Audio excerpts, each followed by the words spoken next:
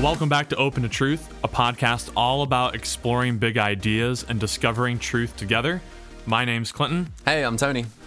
And boy, I've had some things on my mind of late. Okay. I'm reading this book called The 5 Proofs for the Existence of God by Edward Feser. The 5. Sorry, it might just be 5. Okay, it's just 5. Not Okay. the exact 5. Yeah. There's been many offered. Right, that's what I was thinking. So this is all about the discipline of natural theology. And what that means is it's the project of trying to come to know what God is like, or maybe just in general what ultimate reality is like with just, human reasoning and experience. Apart from That's a pretty broad definition, man. apart from divine revelation.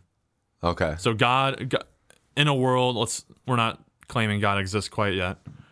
If God exists, then presumably that God could reveal itself to you. Right. And that would count as special revelation or Yep. supernatural theology. We're not counting any of that stuff. Just what I'm looking around the world and I'm sitting in my armchair reasoning. Can I reason my way to God Yes. based on observation of the natural world? Yeah. Right. That's what natural theology attempts to do. So it constructs arguments. Do you have an issue with that? You said it was broad. Well, it just sounded... I forget exactly what you said, but the project you first laid out sounded a lot like science. But I think you clarified it there. Okay. Yeah.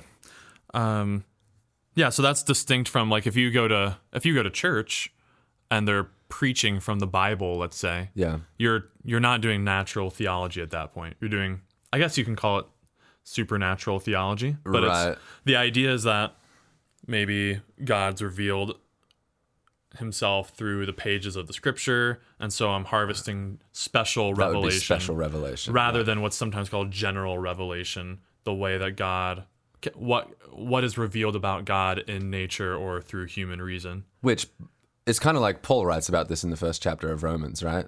Something about this invisible God's attributes are clearly seen in nature so that no man is without excuse. That's kind of what he's playing at. That's cited often. Is it? Yeah, Okay, but can I just, on the fly, let's see if I can do this quickly. Yeah. Romans 1, because I'm forgetting the exact verse. So, But he's trying to build a natural theology argument there? well, I don't think so. You don't think so? Shoot, man, I don't know if I'm going to find it quickly enough. Basically, oh man, I wish I could find it. Oh. So, for the wrath of God, this is 1:18. For the wrath of God is revealed from heaven against all ungodliness and unrighteousness of men, Oh. who by their unrighteousness suppress the truth.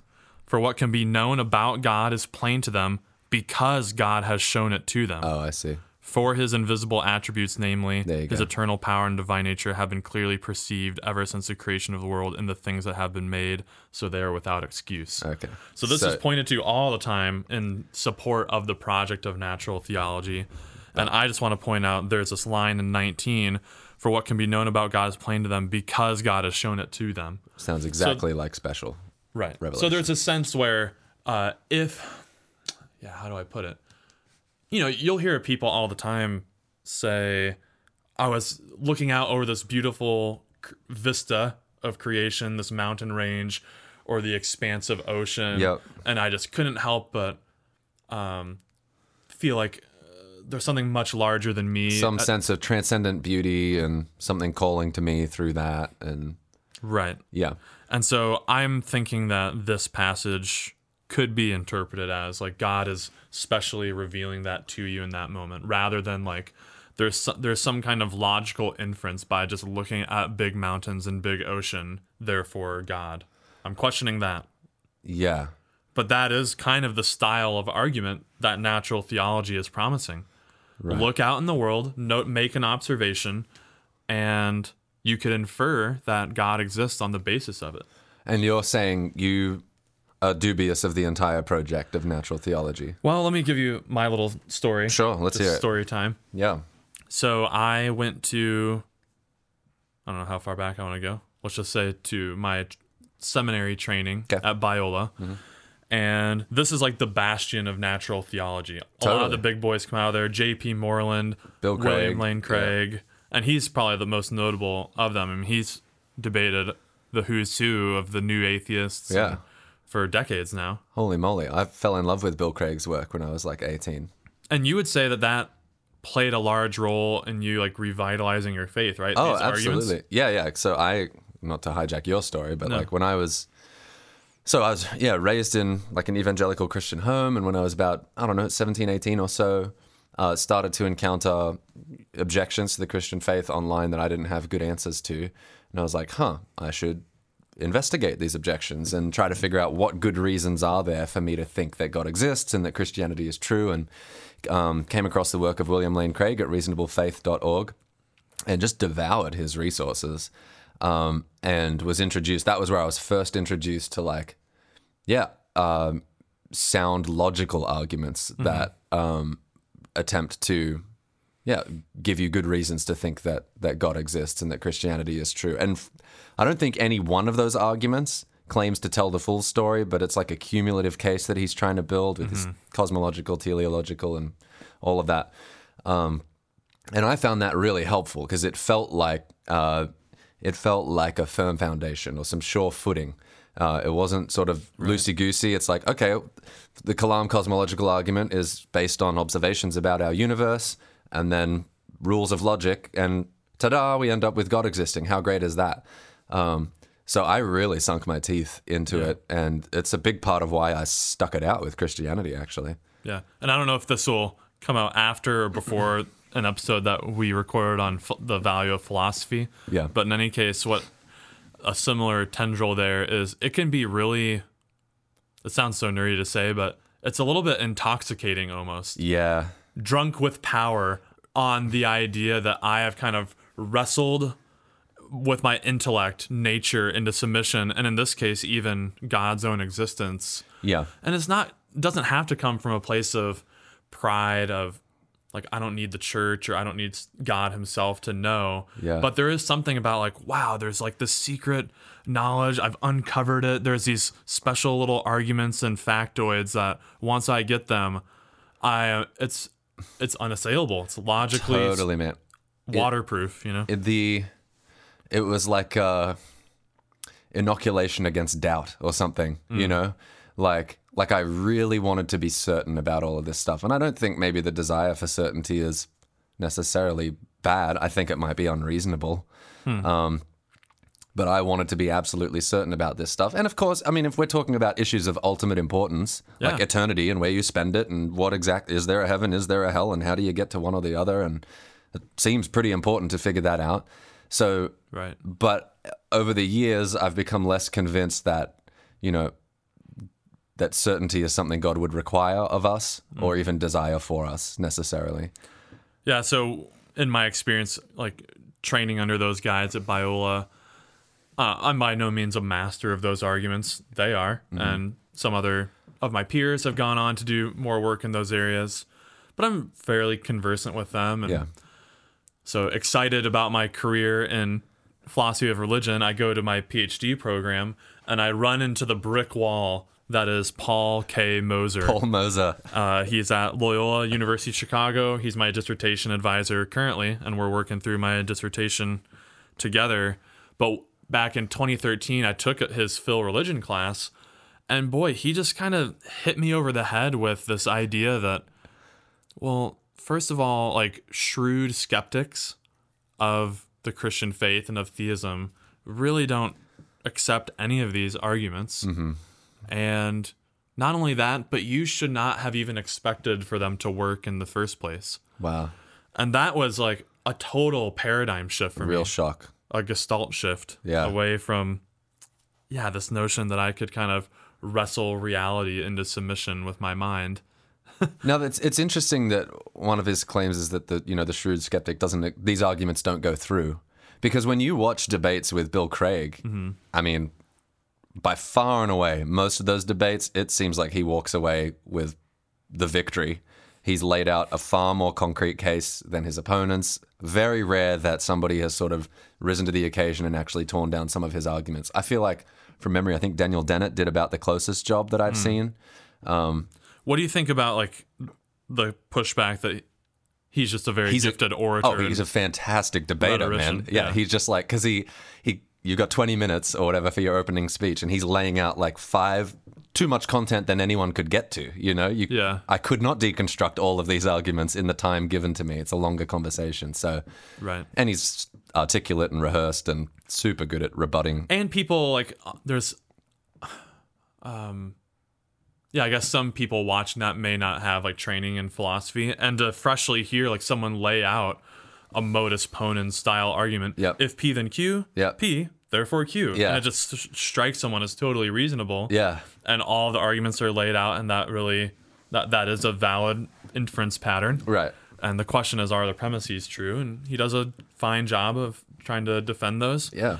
And a lot of times, I don't know what the opponents are thinking. I mean, even Sam Harris, who I respect a lot, kind of drops the ball at times and not really, like, what the Craigian acolyte wants you to address that premise. Yeah. Don't bring up other stuff. Like, right. Attack the argument. Yeah, you know? totally. Yeah. So that sometimes gets lost, and so we, chalk up points for Craig. Yep. Which when we were talking about winning debates, like, It's fantastic. you're right. Yeah. Like, he's won a lot of debates. Yeah. Man, I guess here's just so we can cut to the chase. Yeah. The main gripe that Moser has with natural theology, and now I have adopted as well, is that, boy, I really don't think that the conclusion of these arguments, I'll even grant for a moment that, let's grant that they're valid and that the conclusion follows from the premises, but I just don't see the conclusion as getting you the kind of God that we ought to be interested in. Right. So that's, in these arguments, I'm just quickly scanning the ones that I'm familiar with. Is there some defining of terms when it comes to what we even mean by God? So, like, for example, I know the Kalam cosmological argument. Boy, it's been a while since I've recited this. Whatever begins to exist has a cause. The universe began to exist, therefore the universe has a cause. Well, that doesn't mention God at all. Doesn't mention God, but then I think Craig would expand on that. Well, what kind of cause could this be? Well, it would have to be immaterial. It would have to be beyond space and beyond time, because those things are included in the universe. So at best, it gets you, and then he walks into what kinds of things fit that category: abstract objects and unembodied minds. Well, abstract objects don't cause anything. Nothing's caused by the number 3. Right. The only thing that could would be an agent, some kind of abstract mind. So, but that's about as far as you can get with that, right? Yeah. It doesn't. If that's what you're calling God, I mean, you know nothing about their character. I mean, that's the crucial point. Yeah, right. Is that we could be inhabited or living in a world spawned by an evil, some malevolent mind. right? Yeah. And in fact, that's what the thrust of the problem of evil, when conjoined with that, it's like, well, look, I mean, all these arguments get pushed on by the problem of evil, like even the design argument. Look at the complexity, or even irreducible complexity. There had to be this designer. Like, well, but is the designer wholly good or omnibenevolent? Because there's a lot of things that seem they don't have a great design, and that there's, I don't know, all sorts of predation and an immense amount of suffering. So it doesn't tell the full story that we want. Like if and what do you mean by we want? Well, here I am as a human searching for, well, I think that's probably the best place to start. If I'm searching for God, who exactly am I searching for? What am I searching for? Mm-hmm. What do I want in a God? You know, what do I even mean by that word? But I think that's like, and I mean, you know that you're tiptoeing into my dissertation realm. Yeah. But like, what has captivated me is that idea is not expressed very often. Yeah. And because it's not that we're saying it's wishful thinking, I want there to be a God and for God to be like this, therefore he does exist. Right. That is not the claim. Right. It's that we as inquirers, we have the option whenever you would go to ask a question or look for something to set the search terms. Yeah. It's similar to like if you open up Google on the laptop. Here's a little bar, and you get to put in what you're looking for. Right. So that's what I want to do in my inquiry for this being. And so when you say, like, what kind of God do I want? What is that for Because you? I understand that would be uncomfortable. Some of the pushback I've gotten is like, well, you're just making God in your image, you know? You're making God however you want him to be. Mm-hmm. It's like, well, no, it's more like there is a kind of being that I really hope exists, and I'd like to find out if they do. Because, man, that would really help my situation. So, like, what would You the know? things be? I'm tempted to just recite a dissertation, but I mean, when I think about my own deep existential desires, what do I want? I want, I think I want my life to have meaning somehow. That's something that seems really existentially important to me. I would like, Like significance? yeah, right. Okay. I would like it to have significance. I would like to not cease to exist permanently. I'd like to carry on somehow. I quite enjoy being here. I would love that to continue. Yeah. You know? Right. And certainly, I won't, I guess, tiptoe too much into JP's stuff, but I want there to be some ultimate good that I can aim at and with my character. And it feels like there is. Like, I can tell, like, when I am acting better or worse, you know? That seems ingrained in me. So there is some ultimate good that I'm aiming at, and I wonder what's at the top of that, you know? Interesting. So those are a few things that come to mind. And so I guess why not just think of God as that thing? I'm not saying that God exists, but God is that being that can ensure significance or ensure that your personal survival, So, perhaps past your physical death, This in is- the hereafter. right, maybe what's helpful is the way you're using God there is more like a title than Right. it is like a name. It is more like that. It's more like, we will ascribe the title God to the thing which fills those categories. And so back to like Moser's critique of you shouldn't even expect them to work, that really threw me for a loop, these natural theology arguments, because what you're getting at is something totally different from the project of natural theology.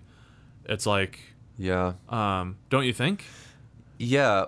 Well, I Because want... you're noticing just what do I want existentially. Yeah. I'm going to tailor my concept of God for that and now be on the lookout for evidence. Yeah. Well, that's different from making an observation about the outside world and let's see what it comes up with. Right. Don't you think? Yes, I do think. I do want to say, too, that, I mentioned a second ago that something like the Kalam cosmological argument doesn't get you to this robust view of a God whose character you can know. But I want to, in fairness to Craig and charity to those guys, I don't think he expects it to either. He's trying to build a cumulative case that would culminate in the resurrection of Jesus and say that that's the full revelation that we have of God. Yeah.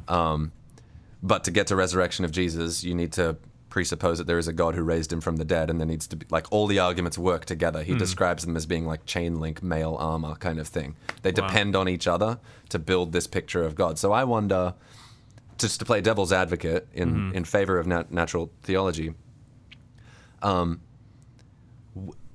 if I'm starting my search, is there a God at all? And I get to, well, there is at least potentially this unembodied mind that started everything. Aren't I a little bit closer to knowing that God than if I didn't have that argument? It's like, I'm obviously not seeing the full picture. An analogy might be like a painting or something. I'm seeing just the outline of a nose, but I don't have the full face. I don't really know what he's like or what he looks like. But there's a nose there, and I have suspicions that it's attached to a face. Maybe there's other arguments that would help me Good. flesh it out. So this is where, and believe me, I feel like I'm still in process on this. I don't know if I'm fully there yet with it, just because of my, I call it baggage, but my natural theology baggage. But I think the idea is that whole way of even framing the journey is not something that God would care about if God existed. Say more about that. So a lot of what you just mentioned has to do with beliefs, propositions that a mind assents to. Yeah. Right? Yep. And you're wondering, well, isn't it closer to theism to believe in Zeus than to believe in nothing at all. I am wondering that. Yeah. Yeah. And so, like, here's this bearded figure on Mount Olympus that's quite powerful and, Yeah. you know, and can show up in different spots. Like, isn't that, like, bumping things along toward a robust theism? Yeah, propositionally. Like, you're getting... if there's this... We've mentioned this on the podcast before, the encyclopedia of all the truths of the world. Yeah. And you could run down the list and put a green check mark next to the ones that you happen to hold as well. Mm-hmm. So as you learn, you get more and more green check marks, and you get closer to knowing this whole book. Great to have a green book. Is that something that God would care about if God existed? You just acquiring more true beliefs. Correct thinking. So Moser calls this spectator evidence. Similar to you're watching a basketball game and you can see LeBron James dunk. You're a spectator. You're not in the game. Right. Wow. What God cares about is your moral and spiritual formation. And that can happen whether or not you're getting closer to the truth propositionally at all. Yeah. So there could be someone that is totally out to lunch on their beliefs having to do with what God is like, but just to be a little bit more specific, I guess, the Holy Spirit is really working in their life and producing good fruit, and their character is being shaped into the image of the morally perfect God, but they don't have any of the attending propositional progress. Wow. So when you say, like, doesn't that count for something that you're closer? I guess, like, in a very small way. In the intellectual sense, maybe. Yeah. But what's it doing for your experience of life and your character formation? And you're saying, ultimately, what God would desire is life lived with Him, like, and character formed after Him. And this might be an annoying Bible verse to throw out, and I really don't mean it to be a cudgel. Yeah. But there's, like, the verse, I forget who says it. I think maybe Jesus does. Even the demons believe and shudder. Yeah. That's James. Okay, James. Think. So that idea that these totally evil beings or something have all of the true beliefs, let's say, right. about who God is and what God's like, and that's what actually makes them afraid. But they remain yeah. untransformed. Right. Yeah. I mean, Jesus has a similar critique of you search the scriptures because you think in them you'll have eternal life. And I'm standing right in front of you. And Right. You don't recognize me. Yeah. Yeah. So what Moser prescribes instead of natural theology, he calls Gethsemane epistemology, which is taken from the New Testament. Right before Jesus' death, he goes to pray in the Garden of Gethsemane. And one part of this prayer is, "Let this cup pass from me, but not my will, but your will be done." He's praying to God. Yeah. And in this way, yeah, it's this posture of submission to letting God work on your motivational center, your volition, your will, without coercion, to be more like God, rather than this epistemology of just trying to acquire true beliefs about what God is like. Wow. And piece together this little collage. And yeah. I remember when you first told me about this, I had such strong resistance to it, which is pretty typical when you're presented with a paradigm shift and your worldview's being threatened. Or for me, the sure footing that I had worked so hard to find and stand on was being threatened, and I was going to tumble back down into this realm of chaos where I don't know what to believe or why I should believe it. There's something about the like if experience is sort of at the front of your epistemic, what am I saying, pursuits, I guess, like if it feels a little more loosey-goosey than here's this rigid, tight, reasonable argument. Well, and it's, I think maybe the word's subjective, I don't know. Yeah. But these arguments seem like they're objective. They're facts outside of me. It's not wishful thinking. I'm not making this up. And I can use them to convince others. I can use them to persuade you. That is one of the... Right. Well, I don't know if it's a drawback. Some would see it that way. Yeah. But with this Gethsemane epistemology, I can't prove to you or show you that God exists. Yeah. in the sense that you should be rationally persuaded to adopt my beliefs. Yeah.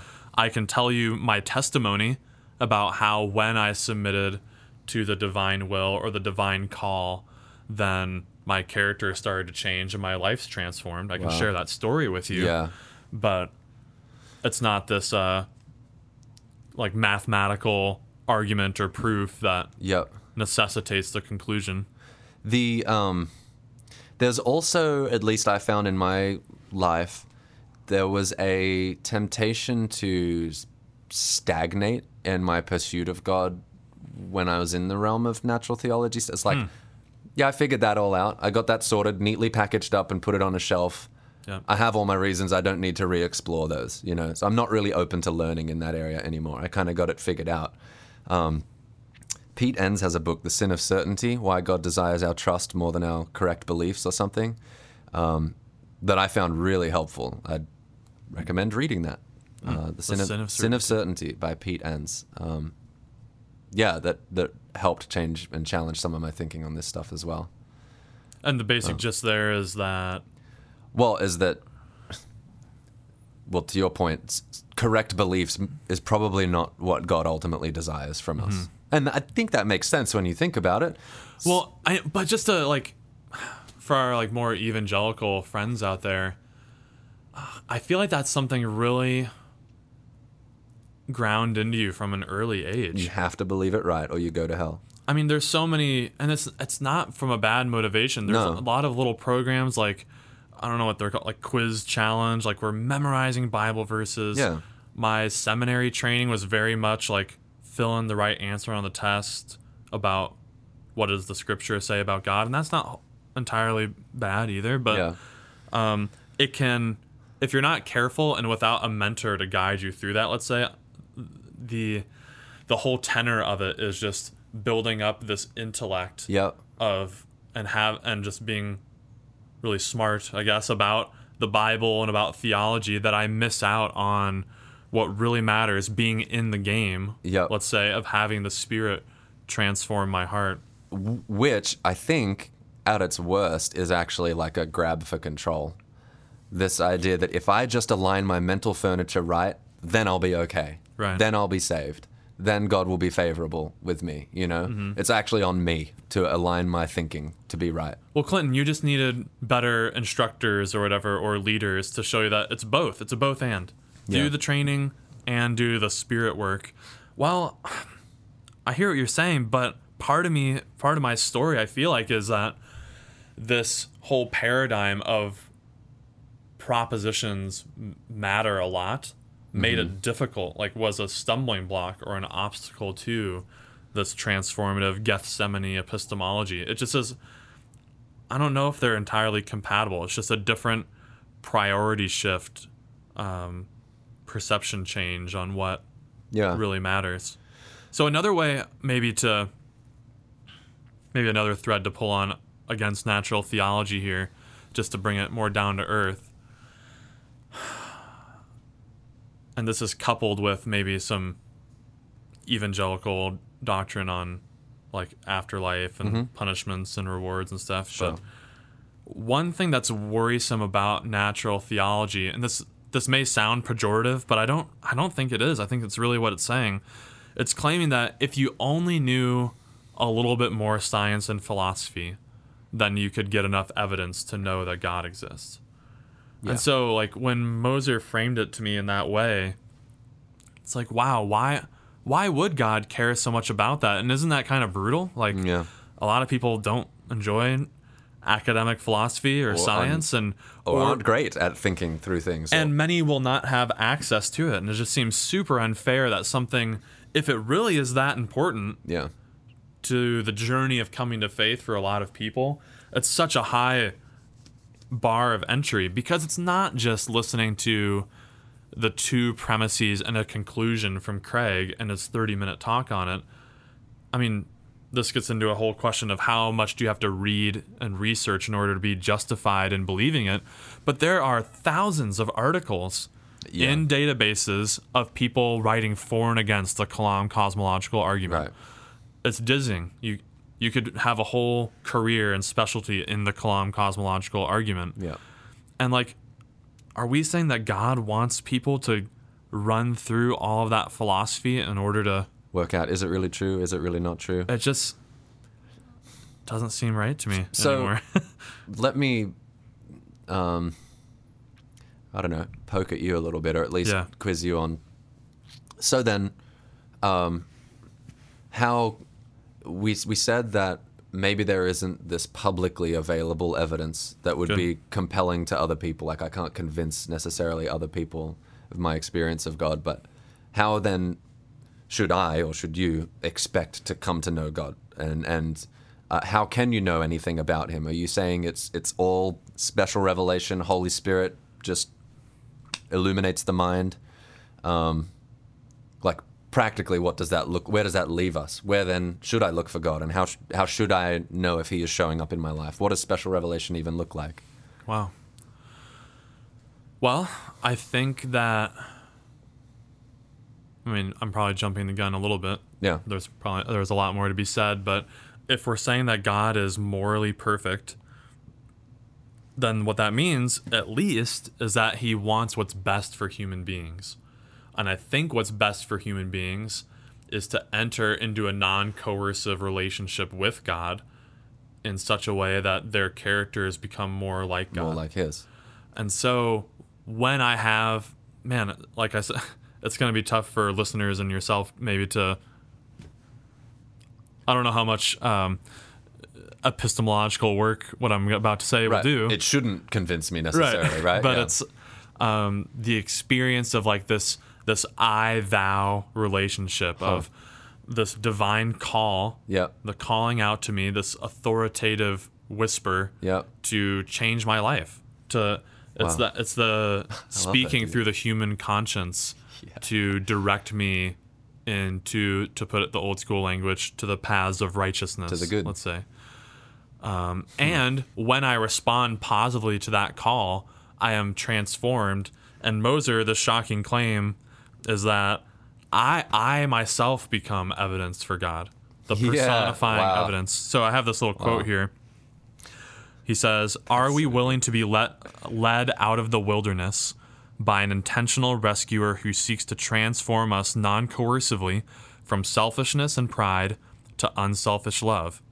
If we are willing, the crucial evidence for God can be clarified and deepened in such a way that we ourselves become personifying evidence of God as newly recreated children of the living God who willingly receive and reflect God's moral character." That's awesome. Yeah. Well written, Moser. That's great.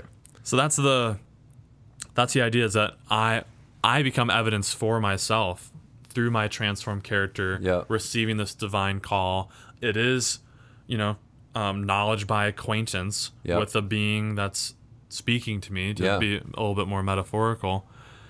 And I'm in the game at this point. Yeah. I'm part of the journey that God actually wants for me, rather than just the propositional intellect level.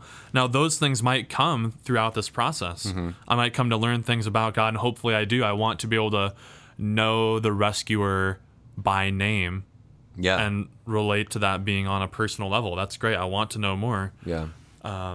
But it's secondary to this primary place. That's awesome, dude. Yeah. That's fantastic. Now,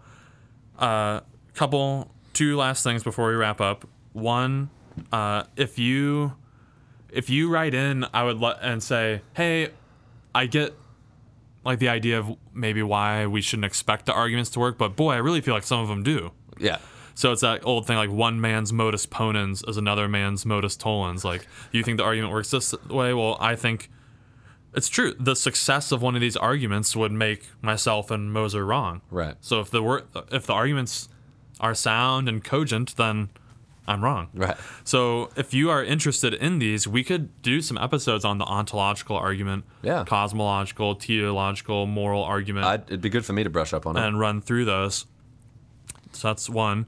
Two, you might be wondering, okay, well, like you ended up studying philosophy. What is the place of argumentation in Christian theology and philosophy? And I think the place of it goes back to the beginning when Tony was sharing his story, where he was confronted with objections to the Christian faith, Yeah. and he wanted to know if there were reasonable answers. That is awesome. I love that. Yeah. And I feel like in a lot of ways I've given my life to that, and that's called apologetics. Yeah. That, strictly speaking, is a defense of a worldview. And so I love using argument and evidence to combat the other arguments that are seeking to tear it down, Yeah. right? Because those arguments against are trying to play on publicly available data Yep. to undermine the justification or evidence that we have that God exists. But that's different from, is it polemics? That's different from polemics, which is an attack. Yeah. And that's essentially what the natural theology arguments are. It's going on the offensive. They're not defensive arguments. Yeah. Here are these premises, and the conclusion purportedly is that God exists, and you ought to believe them on pain of irrationality. You don't want to be irrational. Right. So they're an attacking structure, whereas the apologetics is I'm defending the faith against objections, which I think is great. So when people bring up the problem of evil, or miracles are impossible, or you can't know anything possibly about the resurrection of Jesus because there's something about the discipline of history that forbids the supernatural. Those are all objections, and we need That we can defend. folks to come to the defense of that and offer arguments against. That's great. That's good. It's a good distinction. Yeah. Yeah. All right. So if you have any more comments or want to see some episodes on the actual natural theology arguments, we'd be happy to do so. Feel free to like and subscribe. Write a review on iTunes. And I think the biggest one we're noticing is share on social media. Yeah. Super easy to say, hey, enjoyed this episode, share. Pass it on to a friend. That goes such a long way to letting other people enjoy the content. Yeah. Thanks for listening. Thanks for watching. And we'll see you next time.